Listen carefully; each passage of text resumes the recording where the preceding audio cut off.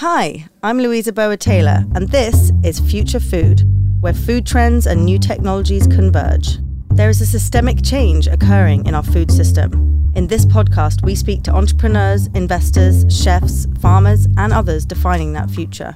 Thanks, everyone, for watching. We're here today with Lou Moorman and Nick Honegger from Soilworks. They reached out recently as they had acquired PastureMap, which is a livestock management app. So hi, Nick and Lou. How are you? Great. Thank you much for having us. Yeah. Thanks so much for having us. So this is the first time I'm co-hosting with my colleague, Lauren, who is there with one of her cows behind her. So it's a special episode of Future Food. So as we get going, what did you both have for breakfast? I don't eat breakfast. I had coffee. You had coffee. This is becoming a very common answer, actually. I had a smoothie, so maybe just as boring. Smoothie and coffee is my jam. How would you describe your food preferences? I kind of got on this journey a little bit because of my changing food diet. My wife wrestled with cancer about 7 years ago successfully. In that process, she became obsessed with the quality of food. The type of cancer she had, there weren't really any drugs that would help with it. And so she said, the only drug that I can change is the food I eat. And she became very much of a low carb, low sugar, grass-fed meat, vegetable eater. And it's rubbed off on me. So I would say I do my best to adhere to a lot of those principles. But we also live in San Antonio, Texas, and we have the world's greatest Mexican food. So it's a real weakness of mine. I would say similar. My weakness is definitely tacos. That is especially being in San Antonio. But typically, I'm more of a kind of a similar kind of diet as Lou. I'd say a bit of a health nut. I've got an immune disorder, so that's kind of got to eat healthy. Otherwise, I get sick. It's kind of how that one runs down. So a lot of smoothies and fun stuff like that. And Lauren, since we have you here, what about you? What did you have for breakfast? I'm being put on the hot spot. I eat a very standard big farmer breakfast because some days that's the last time I eat until it's dark. And so that's whether I'm hungry or not, it has to happen because if I get to 2:00 and I haven't eaten yet, it's bad for everyone. Yeah. Right. Yeah. So what is a big farmer breakfast? Oh, I love the idea of it. Eggs, bacon. Eggs. Yeah. Scrambled eggs, bacon. Brunch. Yeah. Oatmeal. Honestly, just, whatever I can stuff down in 20 minutes. Pile on the pancakes, Yeah, that takes too much time. Like that's a lot of finesse. I got to measure things. I don't want to measure anything. So it's really just kind of raid the fridge, whatever sounds good that morning. When it's really hot, like right now in Arkansas, it's already close to 90 in the morning. And so it's hard to eat a ton and go out and work. So it's more things like yogurt, smoothies are great. Dump it all in a blender. There you go. Good to go. Food on the go. So, but yeah, I'm a big breakfast person. And then a lot of times I don't eat dinner because I'm just so smoked by the end of the day and I'm so hot and cranky that I can't cook. Mm-hmm. Right. I love a farmer breakfast. I used to have one. I go and stay with my godmother and she was married to a dairy farmer. And in the mornings, it was just the best thing ever, sitting around with all the dairy farmers that just come in from milking. I'd have fresh milk that had just been cleaned and cooled. There'd always be some kind of gammon steak and baked beans and black pudding and all sorts of yummy things like that. Great. Okay. So just kind of continuing on that trend of thought about, how you think about food. We like to ask this question to all our guests to kind of think ahead to 2050, what you think the food system is going to look like. What will be a couple of things that may have changed from today? And you can be aspirational with that, or you can, be realistic. I'll give you sort of a high level shift that I think will happen. We're in a 50-year period where we've been thinking about food from a food security standpoint. So we've got a regulatory regime that is obsessed with commodity crops, and we're producing calories at an extraordinarily cheap rate. And from that, we're building an amazing amount of processed foods. And as a result, we're becoming very unhealthy. And a lot of that is because in the 60s and 70s, we had food security problems and laws changed very slowly and our education changes very slowly. I also think we had heart disease issues and got a little confused about what causes heart disease. And the nutrition guidance that's out there, I think, is flawed, and we're learning about that. So I think what's going to happen in the next 50 years is that the food system is going to be built around health. And food as medicine is going to be, I think, a dominant trend. And our society, all societies, are falling prey to crushing healthcare costs. We have environmental problems. And our food system's got just an extraordinary role to play in this. And I think we're getting educated on how we can build more nutrient-dense food that heals the planet. And I think we have to move a lot of our consumer desires towards that, which I think is actually leading, and that's already starting to happen. But it's got to follow by the businesses that are built to support that. And also our government has to respond. But I think 50 years from now, I think that will be the main driver of how we think about the food system is what are the right foods to eat to stay healthy and to take care of our planet. That's fantastic. Yeah. That's great. And it's something we're talking about a lot more, obviously, with COVID-19, gathering data around how it's impacting people with metabolic disorders worse off than it is others that are more healthy. And apparently only 12% of Americans are metabolically healthy. I'm not sure if you knew that statistic. Obesity rates have gone basically from the low teens to over 40%. And this is in the last 30 years. So this is not something we should blame people for. We have a food system that guarantees it, and it's going to keep getting worse if we don't fix it. So where does regenerative agriculture come in then into that food as medicine, healthy food paradigm? Look, I think that's at the core of what the regenerative promise is. It's about working in harmony with nature to build nutrient-dense food while creating and enriching soil. So we end up with better food, with land that is healthier, and we sequester carbon to address some of the carbon problems. So it's one of these incredible win-win-wins in my mind. We're pouring 5 billion pounds of pesticides on our planet every year. And that is poisoning us. It's killing insects, it's killing birds, and it's destroying the soil and the soil's ability to sequester carbon and sequester biomass. So regenerative agriculture is about fixing this. It's about getting back to understanding how nature works and working in harmony with it. And, it's been around for 20 years. Mm-hmm. And I think that the techniques are very proven. I really do. I think they've been proven at a small scale, but I think the time is now for it to become a mainstream movement and for the food system to be designed around it. And I think that's why we're so excited about PastureMap too, because that can really be a tool we leverage to get people into regenerative ranching and get the data to validate the efforts and show what it can do. Lauren, did you want to pick up on the regenerative agriculture conversation, or maybe we'll ask you about how you got into this from ScaleWorks? Yeah, I'll tell you my journey. Look, I am a business person. Me and my partner, Ed Byrne, started ScaleWorks, where I've been in tech for the last 20 plus years, working in a number of companies. And then we started ScaleWorks, which we own and operate software companies in Texas. And we've been at it for almost 5 years. And we've had a lot of success. We're enjoying it. We had a lot of fun, but we've just gotten really passionate about regenerative agriculture. And one of the ways that it happened to me is I happened to buy some land north of town here in Texas. And the land had been overgrazed for years and years and years. And it was obvious, and it was not in great shape.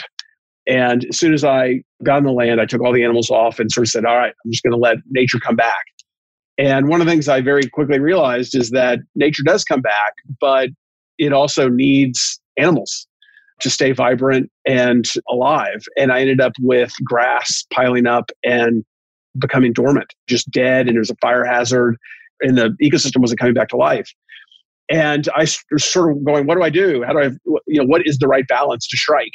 And actually my partner said, you got to read some of these books about regenerative agriculture. He had read them. He's from Ireland. He had spent some summers on the farm, and he'd become obsessed with it because he had been doing some research on how to build the world's perfect steak, which is a whole separate side topic. I read a couple books. I read Alan Savory, Joel Salatin, Greg Judy, Gabe Brown, all these books, and really became really obsessed with this concept. And I hired Greg Judy to come to my place and develop a grazing plan. And we got going. And I've now hired full-time folks that are my partners in the business, and they live at the farm, and we run cows, sheep, pigs, pasture-raised pigs, and then we do chicken and duck eggs. And so I'm living it. I see the difference it's making to my land. I love the food I'm eating. I know it's healthy. And, I've just seen the potential of this is just so positive for so many people in terms of all the things we're trying to accomplish in terms of rural economics to healing the planet. So it's pretty exciting.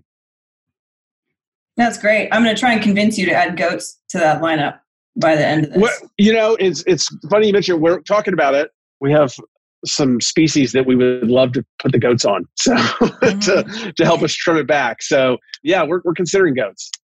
That's good. That's great. So as you dove into this, given that you don't have a huge farm background, what was the biggest light bulb moment for you as you're reading all these books, digging into this? Was there just a moment where you were totally convinced, a tipping point, a huge aha moment?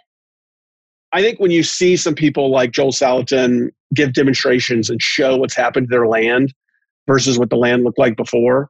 Greg Judy was another person whose videos I've seen, when you see it with your eyes around how land can be transformed, and you're doing it with no chemicals. And so the food's better, and the animals are happier. And you have these farmers who are finally making money for the first time. It's just one of these things where at first I kind of was going, I got to poke holes in this. There's got to be a catch. There's got to be a problem. Right. And the only one I've really been able to find is to convince people to move to it. And there's some capital costs involved in moving to it. And then I realized that I don't have a lot new to add that those guys who I mentioned can't add, except business sense. Is that the core? I'm a business person. And I think that what we try to do is build businesses that can help scale this movement. Because if it's just going to be at farmers markets forever, it's not going to make the impact it needs to make. And so our hope is to figure out where are unique places where we can bring our skills and capabilities to help drive scalable business models to help make this a mainstream movement. And so we're looking for places where we can do that. And I'll leave all the ecological, deep science and soil work and to the farmers I work with and to all the folks I've mentioned a couple times before. But I'm going to keep learning. I love it. I love being out on the land. As I say, I'm the owner of the ranch, but I'm also a part-time ranch hand. When they need help, I'll come out there and put up fences and move the animals and do things. But I'm always going to be an amateur at that. So as you've come up with your investment thesis, around scaling, and scaling is one of the biggest criticisms that I think we hear against regenerative agriculture, is that this will never scale to feed enough people. How are you building that into your investment thesis in an offensive way or defensive way, trying to figure out what models are going to scale?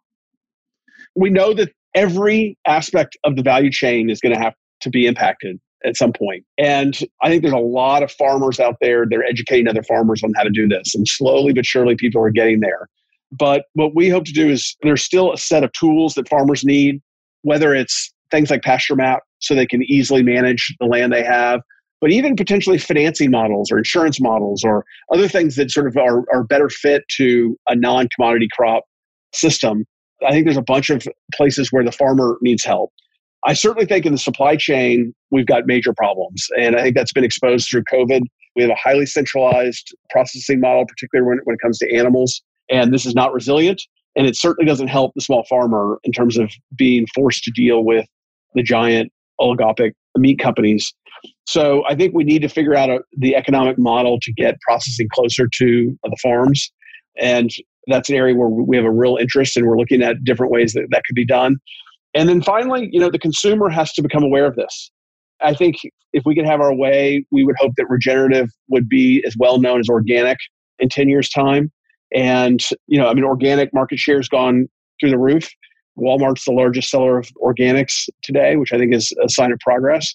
But I think regenerative is taking it to a whole nother level. And what we would hope to do is to make it a mainstream food that's available to all. I think for now, it's going to be expensive. It's going to be a premium product. As we change the value chain over time, and it's certainly not going to be just us, it's going to take tons of people. We hope there's tons of capital that comes into this space to help change this value chain to where the prices can come down and we can get more and more people eating this high quality food. That processing piece is huge. For us, our processor sent out an email saying we're booked until 2021 and we're not going to process sheep and goats effective immediately. And I feel your pain. We've sold everything we've got and we're waiting on our processing slots as well. So it's a problem, and there's going to have to be some regulatory change, I think, because I do think there's some ways to do a bunch of different processing models, but it's highly, highly, highly regulated for some good reasons. But I think we got to find more flexibility. Just the same way we've done telehealth and all these kinds of things really quickly because of COVID, I hope we can look at some of the ways that we've made processing expensive and cumbersome and innovate there. And that's something that we want to help push on. Have you ever come across, I can't remember the name of the company now, that mobile abattoir that was in Provenir? Yeah. What do you think of that as a concept? I think it's great. I mean, look, I think it could work. We're talking to some people about those types of models. I do think the one piece of it that doesn't scale is the regulatory piece. If you've got to have a USDA regulator for every kill and every set of processing, and you're only doing 6 animals a day, I mean, the costs are never going to make sense. Or 6 to 10 animals a day, or whatever it might be in terms of cattle. So I think we got to find ways to the pieces that don't work in small scale. We got to figure out how to break up those costs and not lose the important part of the regulations. And so I think there's going to have to be some innovation there. And I think it's possible to do it through remote or video or lots of different ways that it can be done. But we need to see some innovation there. But I think mobile laboratories can make a lot of sense. And I interviewed that company, and in Australia, they also had a lot of regulatory hurdles that he said it took years to jump through. And in the US, it's just like you said, having to have that USDA inspection. It costs a lot. It costs about $40,000 to get USDA inspection. And then the question is, can we even create a portable slaughter facility that is capable of receiving inspection based on all the regulations that USDA wants to see installed in that unit? Yep. And I assure you, there's lots of lobbyists who want to make sure it doesn't happen. Right. So, right. The Prime Act is popular all of a sudden again. Everyone's talking about which is great. Act. Which is great. I mean, I actually do feel like that there is a moment here where some of the problems of the system we have been exposed, and I hope we can, all those of us who are interested in changing the system, can band together and help drive some change. So it's a whole bunch of stuff to tackle. We've got to figure out where to go first, and who, part of what we want to do is find the people who are passionate about these things and going after it and help accelerate them, give them capital and make things happen and add value where we can. We certainly don't think we're the folks that are going to solve all these problems. I mean, we are a tiny new entrant who's learning as we go, and we want to join up with all the people who are already making a big difference. Yeah. Nick, what's it been for you as you've delved into this whole entire universe of regenerative agriculture, looking at startups from software as a service now in regenerative agriculture? Any huge light bulb moments for you or huge learnings? Yeah, I think that the biggest learning for me is just finding where we fit in the equation. I think Lou said it really well, where we're not going to come in and try and be the SME around regenerative agriculture and shake up the actual science behind it. I think it's how do we apply that technical know-how that we have background in and say, okay, if we're really good at delivering this technology or getting people onboarded to move them in the direction of regenerative, how do we do that fits kind of our skill set, if you will? And I think that's been my biggest shakeup, because typically when you dive into a new industry, you want to try and soak up all that information and say, okay, how do I be the SME and really own this space? And I think in this instance, it's very much more of a partnership. It's who can we work with, who can we leverage to say, look, we want to kind of help drive this movement. Here's the tool sets we have. How do we work together? And that's been an interesting and kind of really rewarding journey so far. And much needed too. I think if you knew how few farmers had an actual business plan or how few farmers actually looked at some of the logistics and operation pieces, it's kind of horrifying, I think, in some areas. So, I mean, I think it's a very needed partnership. I think my favorite story so far is we were talking with the rancher about how they do their grazing plans. And we're like, hey, we want to move you to pasture map. And they say, oh, the last time I submitted this to NRCS, it was on a pizza box. Like I ordered pizza one night and kind of wrote it out. And I was like, oh my, so it's a very interesting kind of mindset shift where they're like, oh, I'm so excited we can do this now. Because before I just jot it down or I couldn't track it. So I think there's benefits on both sides for sure. I guarantee you that farmer knows exactly where that pizza box is, though. Yeah, right. Like it's chaotic, right. But it's organized chaos. And that's, largely how we do a lot of our record keeping. I work with some farmers who are maybe not as bought in yet to some of these technological advancements like Pasture Map. And we do record keeping on a clipboard. Yeah. And it's, it's the way you do things. That's right. And that's okay too. No, it drives me nuts because then it's got the clipboard, it's covered in manure and filth. Like it's just, I'm trying to push us into new models of operating. So as you look for startups, do you have any idea what kinds of companies you're going to be interested in looking at? Are you looking at everything in the supply chain, or do you have a particular area of focus to start with? And is it all startups as well that you want to be investing in? And are you always going to acquire them outright, or are you going to be making, minority or majority equity investments as well?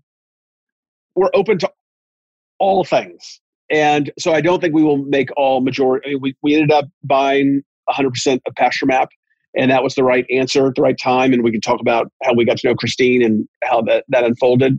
That made sense in this case. Our background is software and we're passionate about regenerative. So we are, I think, and I think Christine would agree, we're good folks to take it to the next level, and we're excited about it. But we're looking at making small investments, helping startups, maybe even helping passionate founders get going, maybe even partnering with and helping more mature companies. And I really do think it can be across the board. We are actually really interested in the consumer demand problem and education problem, because I actually think that the farmers educating each other on these techniques is growing quite a bit. I think if farmers saw in their grocery aisles more things that said regenerative, they would really start responding and they would shift to these models faster.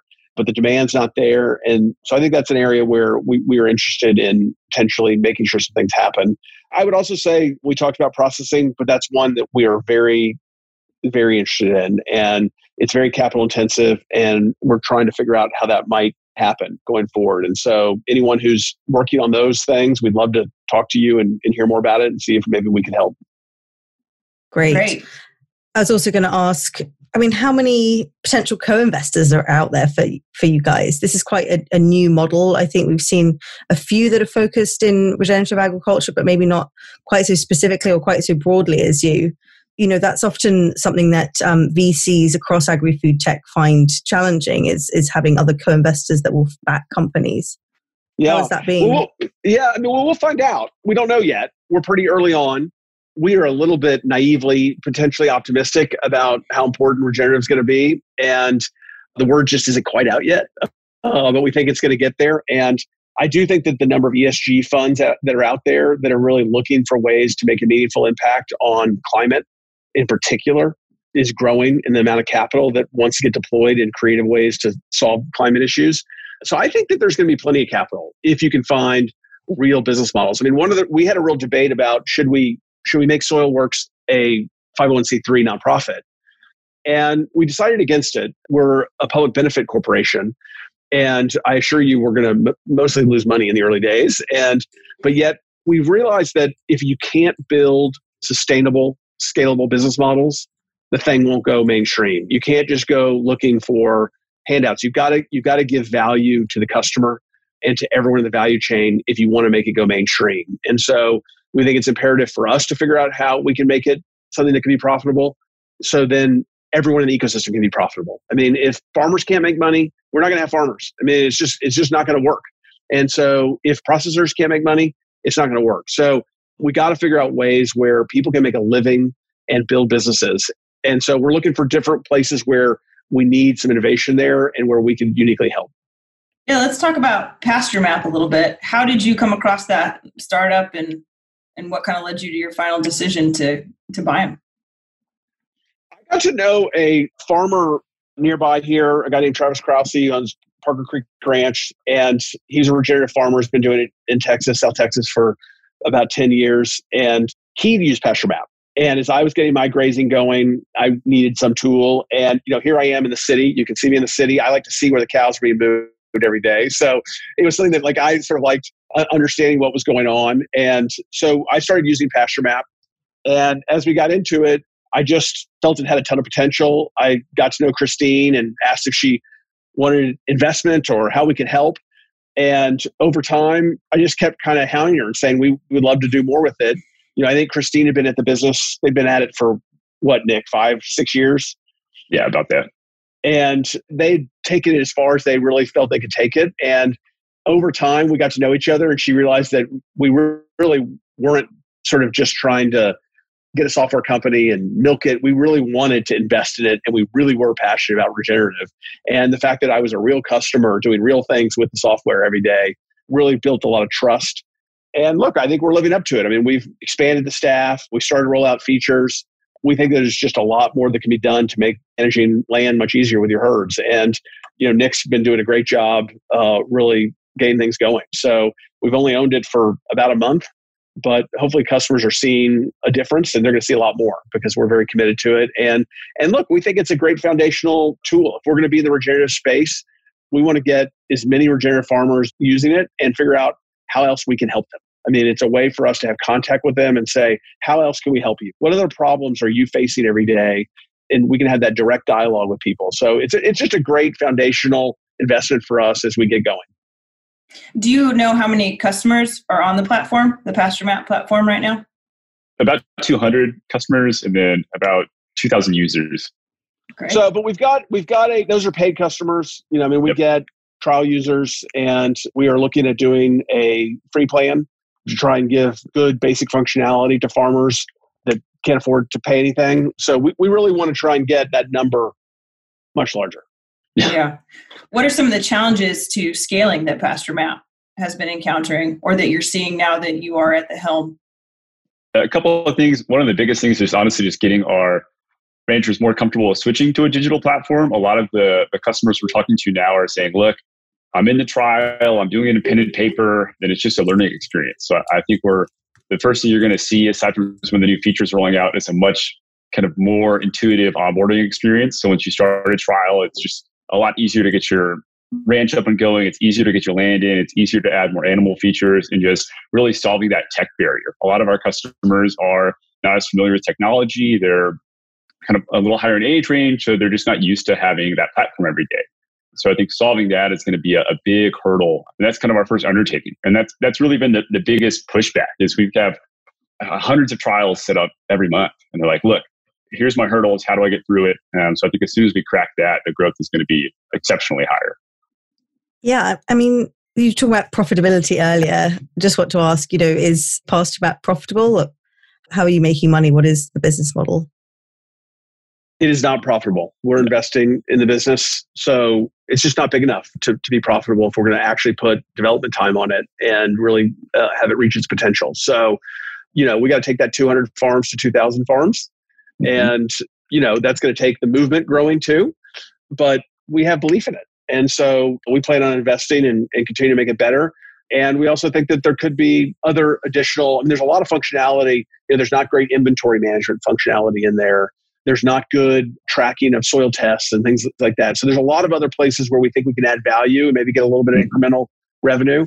So, we think of it as truly a startup, even though it's been around for 5 years. And it's a great, great foundational tool, but there's a long way to go, and we plan on investing in it. Thinking about your work at ScaleWorks, obviously the completely different industries, but thinking about how you model the companies and the investments that you make, how have you managed to make kind of some comparisons or try to predict how that would look in a few years' time? Yeah, it's interesting. It's easy with PastureMap because PastureMap looks and feels like a lot of our other companies. It is a software as a service tool that we know very well, and so we can run a playbook on it pretty well. But when we the customer acquisition is just so different. Very good point. We'll give you one example that we came across that the old team had annual plans only. So you had to pay for a year in advance. And that's a big decision for a farmer. So if it's a $50 tool, a month, that's a $600 decision. Well, a $600 decision is a big decision for most farmers. And yet paying it every month and seeing how it works is much easier. That's something that sort of I know having just talked to lots of farmers. And so that was one of the first things we did, sort of say, look, man, you pay monthly if you want to. And we also know that we need to get a lower price plan for people, even though it might not have as much functionality. So you are right. It is a very different buyer. They think about things very differently. They're not generally as tech savvy. And that is a learning process for us. But it's really going to be different when we get to things like building consumer products or looking at the abattoir economics or doing financing for farms. The math is just going to look very different than it does in the software world. The margins are much lower. The payback times are much longer. But there's also a lot more certainty in things that happen. So it's a trade-off. So we're adjusting to that. I think we've got a lot to learn, and we're going to stub our toe, I'm sure. We'll make a bunch of mistakes and figure it out as we go. Yeah, I'm sure once you show a farmer the value it adds, once you show them how much more capable it is than a pizza box, I think that's probably at least an easy conversion when they finally see, oh, okay, this can do a lot for me. To Nick's point, though, there's nothing more flexible than pen and paper because you can put anything you want on that pen and paper. And, if the software has one little weird thing where it doesn't do it the way you like to do it, people go, I can't do it. So, yeah. So, for example, Lauren, sounds like you run a farm or you have experience with farms. If you move animals, your paddocks are not identical every time you go through them. And sometimes you can make big changes to the paddock layout. And, it was very difficult to make changes to your paddock layout in PastureMap. And even for me, it's kind of a really frustrating point because in the spring, the paddocks look different than they do in the winter. It's just, we just do them differently. These kinds of things, you've got to really get your head in what the farmers are living and breathing and how you can make it to where they don't hit one piece of frustration where they go, hey, I'm going back to that paper. So it can be challenging. Yeah, my grazing plan changes about every 10 minutes some days. Right. Yeah. That's the way it goes.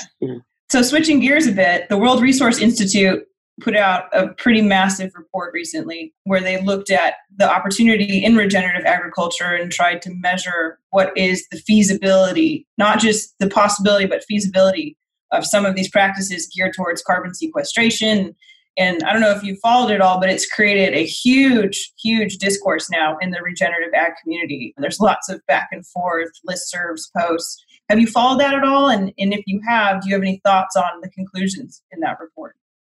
So I'm not an expert on it. There's some Facebook groups I've seen some commentary on it. It wasn't as optimistic as most farmers think. Is that right? Right. Yeah, I guess I should say the conclusion. So they essentially said that based on all their research and their statistic modeling, that the promise of regenerative agriculture is a bit overstated in terms of the amount of carbon it can actually sequester. And that's largely what they looked at, carbon sequestration potential. Yeah. I've read lots of the studies. There's been academic studies on the carbon potential. And I think that I need to go read the report in detail. The carbon sequestration potential is one of the big theses of our model. And so I know there is potential there. How big it is, we got to figure it out. But I think that the idea that soil is the largest carbon sink in the world is somewhat undisputed. And the fact that the practices we're using right now are destroying soil at an alarming rate is undisputed. And so the potential, if you can rebuild soil, which I am confident you can rebuild soil, I've seen it done, I'm confident the potential is very large. And, as long as it's a niche movement, it won't matter. But I think it's very large. We do have to have more science behind it to really understand it. I mean, look, I think you can go find studies. Tree planting has been forever accepted as a carbon sequestration tool. I think you can find lots of studies that can dispute that, depending on where you plant the trees, what it does to the underlying grass ecosystem, how long they're left there, how close they are to each other, what other, there's tons of factors to all these things. So all these are complex problems. And I think regeneratives, in terms of getting a definitive answer of what it does, I think it's always going to be complicated.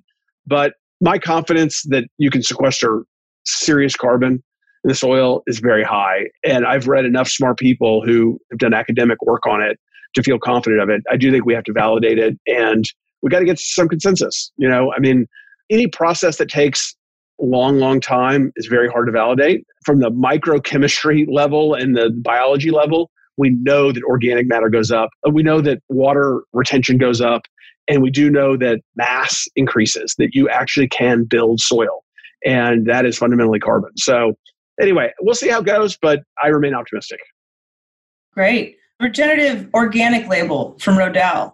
Do you think that as this movement grows, and there's still a lot of conversation about what regenerative is or isn't, do you think labels, regulation, do you think that kind of oversight is going to be needed and beneficial, or would you rather see this be more of a holistic, free-flowing type movement? I'm open to both models. I tend to lean towards something not so regulated and with one body determining exactly how things should be done. I think organic, any one of these standards ends up being abused in some way, and people find ways around it that defeat the spirit and the purpose of it. And so I would just be very hesitant to have very strict guidelines around it. I would rather look at things like, can you provide transparency to the soil testing and to things like the grazing plans? And can you prove that you're actually doing the things that create regenerative outcomes? But, we're early on in this, and we are going to have to, regenerative is going to have to mean something to people. And I'm just a little nervous about getting too rigid too fast. And, I think tying it to organic, I think, I'm not a student of that particular issue, but I'm a little nervous about it. And I'm generally more of, it's too early to do that. And I think we should be very careful about it and be very careful about who we give the power of determining exactly what it is. To me, it's a matter of, do you not use chemicals? Do you not use, pesticides? And are you building soil? And there's lots of ways to do that. And you can only do it with real diversity, plant animal diversity, and using no-till techniques and having lots of diversity. So I think there's some basic principles that you can prove you're doing, and the soil won't lie in terms of what the soil health. What about consumer communication though? Because you mentioned that, you said, in the grocery aisle, having something that consumers can relate to or understand. To me, an idea of regenerative organic seems like an appealing label and something that consumers could get behind. I'm sure there's those flaws, but how do you think we do that communication piece? I think a really big struggle for regenerative agriculture is that it's very, very complicated. It's a combination of practices. It's no silver bullet. And how do you communicate that? What the anti-meat lobby has done so well is communicating very, very simply. Meat bad, plants good, essentially. And what regenerative agriculture is like, well, this is good in this situation and this is good in that situation. It's a communication nightmare. What do you think is a potential solution there? Or, what are you thinking about in that? Obviously, that's a massive question, but one to finish. Well, by the way, I think it's a fantastic question and at the root of the problem. And in fact, for a long time, we had debates internally about, is regenerative even the right word? It's a big word. It's complicated. It evokes something very different in all sorts of people when they first hear it. We had some nervousness about the word. I think we've settled on it, and we sort of want to support that word because it is growing in momentum. And even people like Whole Foods are saying regenerative foods are one of the big trends that are headed our way. I think you're right. It's going to take a lot of education. It's going to take a lot of support from marketing. And I just don't think there's a way around a long education process, quite honestly. And you're going to need big brands to emerge that do it. I don't think the farmers market is going to be enough. I think you're going to have big brands who are saying, this is a whole new way of doing it, and it's going to create better food, and it's actually going to help the planet. And I will tell you, I think Beyond Meat and Impossible, I'm extremely biased. I think it's the margarine of meat to me. In the long run, we're going to realize that it's none of the things it promises. It's not good for you, and it's not good for the planet. And I think it's a major, major problem. And yet they've done a phenomenal job of marketing. I give them great credit. I admire them and respect them for the marketing they've done. But I don't think it's genuine and sincere. And I am nervous about its success. But I think giving people a great alternative meat where it gives all the benefits they're talking about, I think people are going to flock to that if we can prove it to them. Well, that is a great place to end. So thank you so much. I think we probably could have carried on for another hour, but great to meet you both. Great to hear about SoilWorks. I hope lots of companies that think they're relevant will reach out to you, potentially for investment. And thank you so much. Thank you, guys. I appreciate what y'all are doing, and hope to talk to y'all soon. Yeah, thanks so much. You've been listening to Future Food with me, Louisa Burwood-Taylor. For news and insights on the food tech and ag tech industries, go to agfundernews.com. And if you enjoyed the podcast, please subscribe and leave a review.